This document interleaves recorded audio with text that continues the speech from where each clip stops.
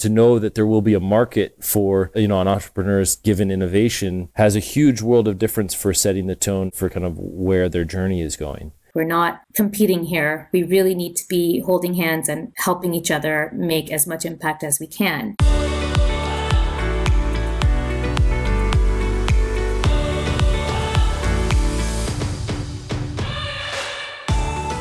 Welcome back to Joy at Work.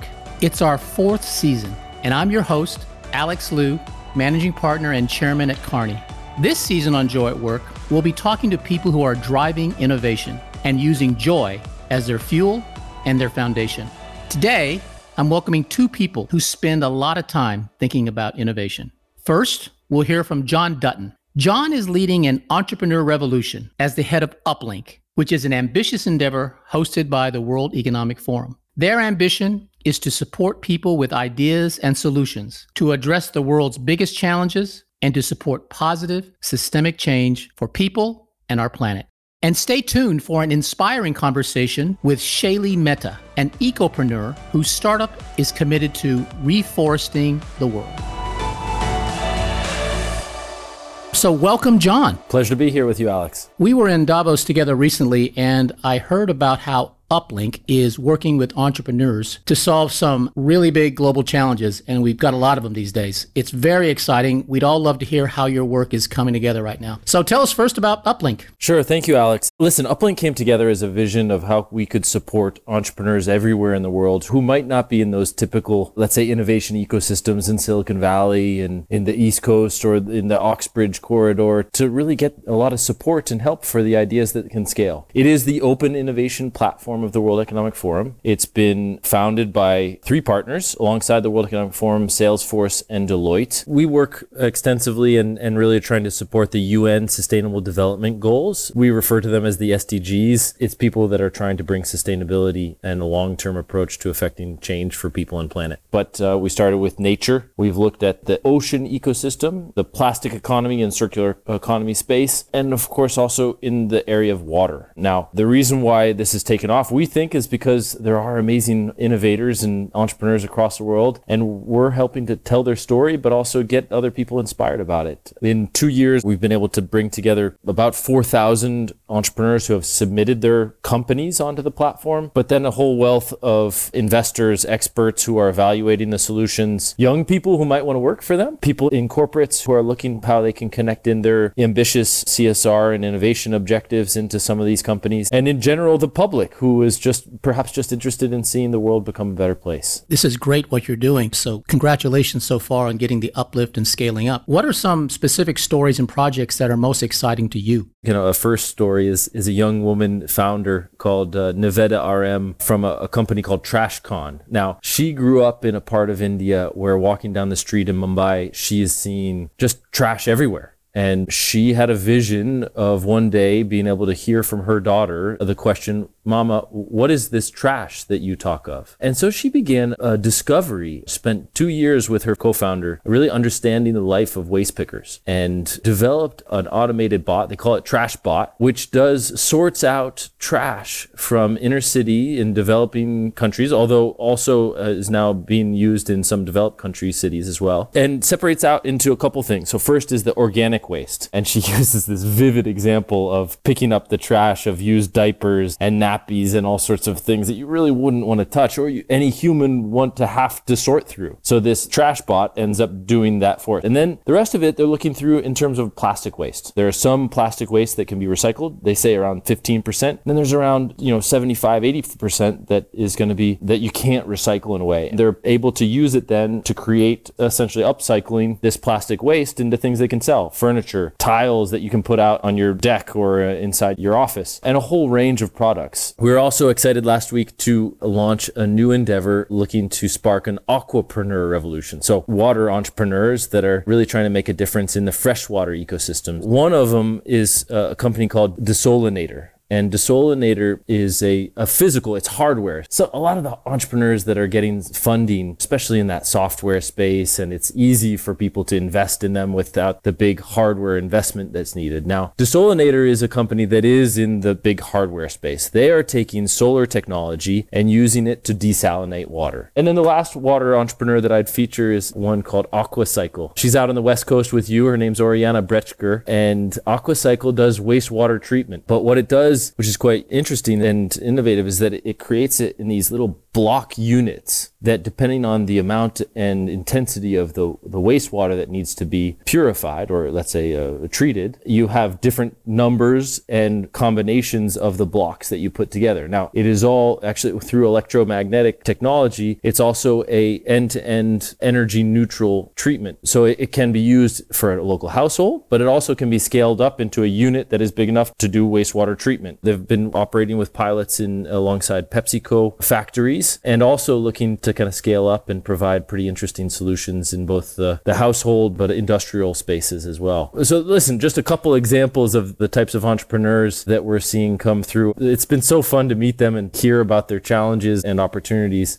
So these examples are so amazing and inspirational. And what's interesting to me is that we're combining the investment appetite and urgency with some real innovation, applying technologies against these problems. One question for you. What makes these projects successful? Because these are great ideas, and identifying and repurposing and recycling, these have been around a long time, but what makes them successful from your experience? Well, I think we have this tendency to tell a rosy story about a founder and their journey towards success. My experience over the last years working with this group of innovators is that it's much less straightforward. I think there is a few aspects, though, that we've seen that are kind of core to making sure that we have success amongst these innovators. I think one is a resiliency to kind of believe in their solution and, be able to kind of make this transition towards the business acumen to actually build a business. And I'm sure with Kearney, you see this all the time. You may have a fantastic business idea, but without the right leadership team in place, you may struggle. And this is, I think, a transition moment for a lot of these startups that is crucial. The other piece that I think is really crucial is about being able to access the ecosystem and get that credibility. Then I think the last piece is about somewhat of the willingness to kind of try, fail, and learn for the next round, right? To build up the right type of support system to see them succeed over the long run.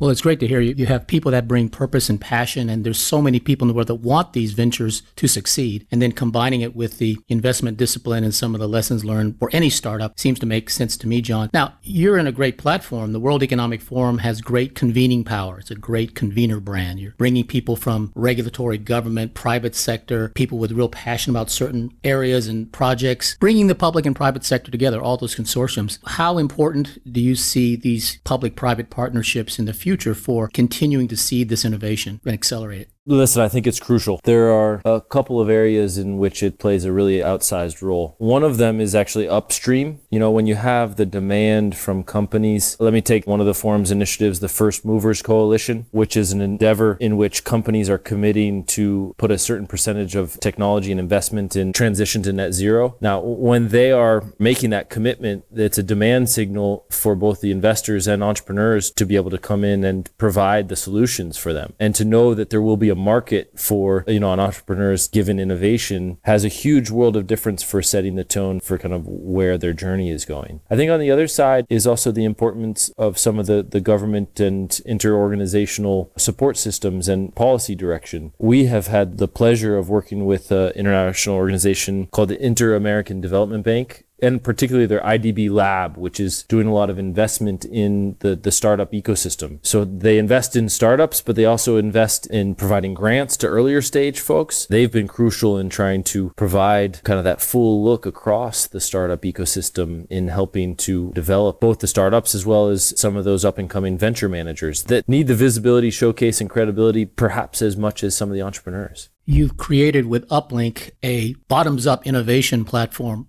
It's open to anyone with an innovative idea, and now there's this ecosystem of folks, private, public sector, to help drive it forward. It's a bit more like democratized innovation and leadership. And at the World Economic Forum, which has often been criticized in quarters for its leadership elitism, it's top-down, it's people that are already in power. Can you talk about how this sort of flipping of the script is working and the future vision for Uplink? I'm lucky to have spent the first decade of my career at the Forum working with some of our foundations, Young Global Leaders, Global Shapers, the Schwab Foundation for Social Entrepreneurship. And those communities are really touching people on the ground all over the world in a way that kind of contradicts the perception that you shared about Davos and the Forum. And really, in a lot of ways, Uplink is an extension of that. It's the first platform that we have built in a digital space that is open and free to anyone, anywhere. And that's been an important part of our DNA. It's also one of the first things where there's an action. It's not just kind of reaching out with some knowledge for people to consume, but it's saying, hey, we're calling on you. We need your help for some of these big SDG issues. And we're asking for you to supply your idea and your solution. I wanted to flip to the topic of leadership. I know you and I both love sports, but on this topic of sports, which is, playing on teams, getting them to reach full potential, participating, coaching them to the next level, I'm curious your philosophy about building and leading teams, because you're building a team right now. So I have picked up, I will give a little bit of a shout out to a company called Sendle, and they have inspired me with a notion of 5 H's that they use in hiring. And basically, you got to make sure that people are happy, hungry, and humble. And then in addition to that they're high achieving and honest. So the 5 H's for me has always been one of the most important things when I'm looking at hiring people. It's that combination of, are they the right people with the right attitude, but also have perhaps some inner desire and hunger to do things in a way that's going to go that extra mile. But that they're also happy, and that they can bring in a little bit of the theme of this podcast. They can bring some joy to the atmosphere of building a team. Well, first, I love your 5 H's. I mean, that's another way of expressing it. People want to have role clarity and harmony. They want to feel like they're part of something bigger than themselves. They know what their role is. They contribute to it authentically and passionately. And they're trained for it, obviously. But also acknowledgement, like praise, being seen, being sense of belonging, and then sort of having the impact and the purpose, which maps very much to your 5 H's. You're happy, hungry, humble, high achieving, and honest. And if you do that, if you play hard, you play smart, you play together, then you will have a chance at something great. And that's where you feel in the moment that you're happy, that you're doing the right thing. And so I think this resonates a lot. The other piece that I picked up from your principles are, the importance of learning and coaching. You can't be a good coach if you're not a good student. Student of other people, what makes them tick, what makes them excited. Well, you're in a great space, and I love your passion and already the progress in scaling and enabling, the solutions to hit the world. I mean, there's so many big problems out there. There's so much pent-up passion and people power that needs to be unleashed, and Uplink is such an amazing story. I wish you well on that. Well, thank you very much, Alex. It's been a pleasure to be here with you today. And now, let's hear from one of those ecopreneurs that John mentioned earlier. Please meet Shaylee Mehta. We asked Shaylee to share more about her startup's mission and her vision for changing the way entrepreneurs work together. Hello, my name is Shaylee Mehta, and I'm the co-founder of Acacia Eco. So Acacia Eco is a social enterprise that I founded with my father. It all started in 2016 when we first heard about the Miyawaki method of afforestation. And we were just really intrigued by the idea that you could have a dense, fast-growing forest in your backyard that becomes self-sustainable in 2 years. So we did a small pilot forest, and in just a few months, we were blown away by the results. And we could see that this could be a really powerful tool, especially for urban greening. And that's how Acacia Eco was born. So we still plant these high-density native forests that are inspired by the Miyawaki method, but we also plant individual trees, grasslands, shrubs, develop water bodies, and basically focus on reviving ecosystems and habitats. And we've planted close to 100 forests with more than 900,000 trees. And because of the carbon sequestration, we can actually register these projects to get carbon credits. And basically, there is an entire evolving carbon market with companies and corporates who are looking at becoming carbon neutral and investing in these kind of large-scale projects. We say our goal is to have a few carbon neutral cities in India at least, and then hopefully expand that goal to a carbon neutral world. Before we started working with Uplink, I think we felt like we were working in isolation. When you're on the Uplink platform, you get to meet amazing people who are doing some really great work across the globe and have such a huge impact. And that's really motivating and inspiring. The technical sessions they have are really informative, but also a great way to network with people who are doing similar work, to learn from, to share best practices, and to share experiences. And I think it's also been really important and advantageous for us us in terms of increasing our visibility, connecting with new customers, and in a sense, building our credibility. So I think a lot of social enterprises like ours, smaller ones, don't have the bandwidth or the expertise to market our work really well. And Uplink's just been a great partner in that sense. I think most startups, and particularly eco-focused startups, the initial access to customers is probably the most challenging. I think for us, that meant access to land and funding, but I think it's important to be persistent and power through. Things are changing, especially in the last few years with, the pandemic, the realization around urgent climate action and the evolution of these carbon markets. I also think that an overlap of sectors and fields that wouldn't normally work together could be a game changer. So for climate action, I think the foresters and the practitioners, ecologists need to be working with design thinkers, technologists, and bankers. And that's kind of what we're trying to do through Acacia as well, is create a platform where we can build these kind of partnerships to collectively work towards large impact. But these kind of platforms, I think, are really exciting to me because it's an opportunity to get the message out to people who are not related to climate action currently, to bring their experience and their background and really join this critical movement of restoring nature. I think we need to stop thinking in linear ways and need to be thinking in systems. To restore nature, we need to be thinking like nature, in ecosystems and not in isolation. So we need to be working together to create an ecosystem that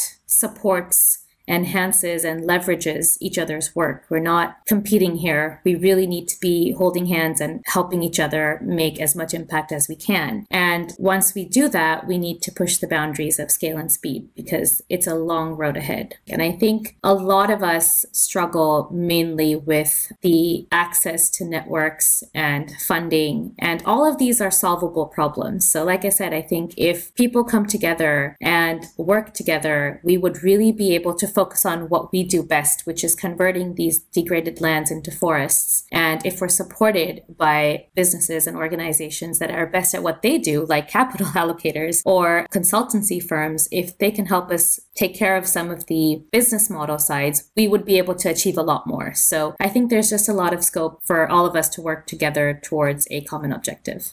And finally, we asked Shaylee how she finds joy in her work. I was thrilled to hear Shaylee reference one of my personal favorite concepts, Ikigai. There is a Japanese concept called Ikigai, which stayed with me ever since I heard it, and it's something I often talk about. And there's no English translation for the word, but the term embodies the idea of happiness in living. So an easy way to visualize it would be a Venn diagram with 4 overlapping qualities: what you love, what you're good at, what you could be paid for, and what the world needs. And the idea is if you're able to find your Ikigai, you won't need to find happiness, but you'll be able to experience happiness in living. And I truly believe I've found my Ikigai in the work I do. So I experience joy doing my work on a daily basis, even in the smallest of tasks. I talk about that to anyone who's, getting any career advice or anything. I think it's like, find your Ikigai and the rest will fall in place. I think that working with nature is really satisfying in itself. And seeing the impact of the work we do is, I think, what is a constant reminder and a really big motivator. So I've seen really barren pieces of land now being an oxygen park where residents who live around go for daily walks and kids are playing there. And I think that visual is just so amazing in my mind. And that really keeps me and my entire team going. And that's kind of now what we're trying to showcase and show to everyone else. Many thanks to Shaylee Mehta and John Dutton for inspiring us all and helping us kick off this new season of Joy at Work. Make sure you're subscribed to the podcast to hear more conversations about joy and innovation coming soon. And I'm excited to share that my new book, Joy Works, is coming this fall. I cannot wait to share this deeper exploration of joy at work with you. Joy Works is available for pre-order now wherever you buy books.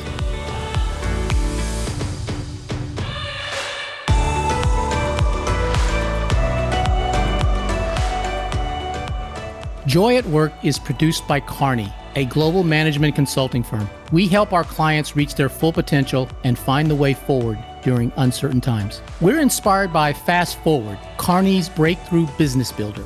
Fast Forward works with leaders across the globe to inspire new business models that enhance stakeholder value and accelerate tech-enabled growth. Learn more about this show and about our innovative work at kearney.com/joy at work. And if you enjoyed this show, please check out the other shows in the Kearney Podcast Network, including Inside the Mind. Kearney's consumer practice leaders uncover how and why people shop today. What does our new consumer behavior mean for the future of the retail industry?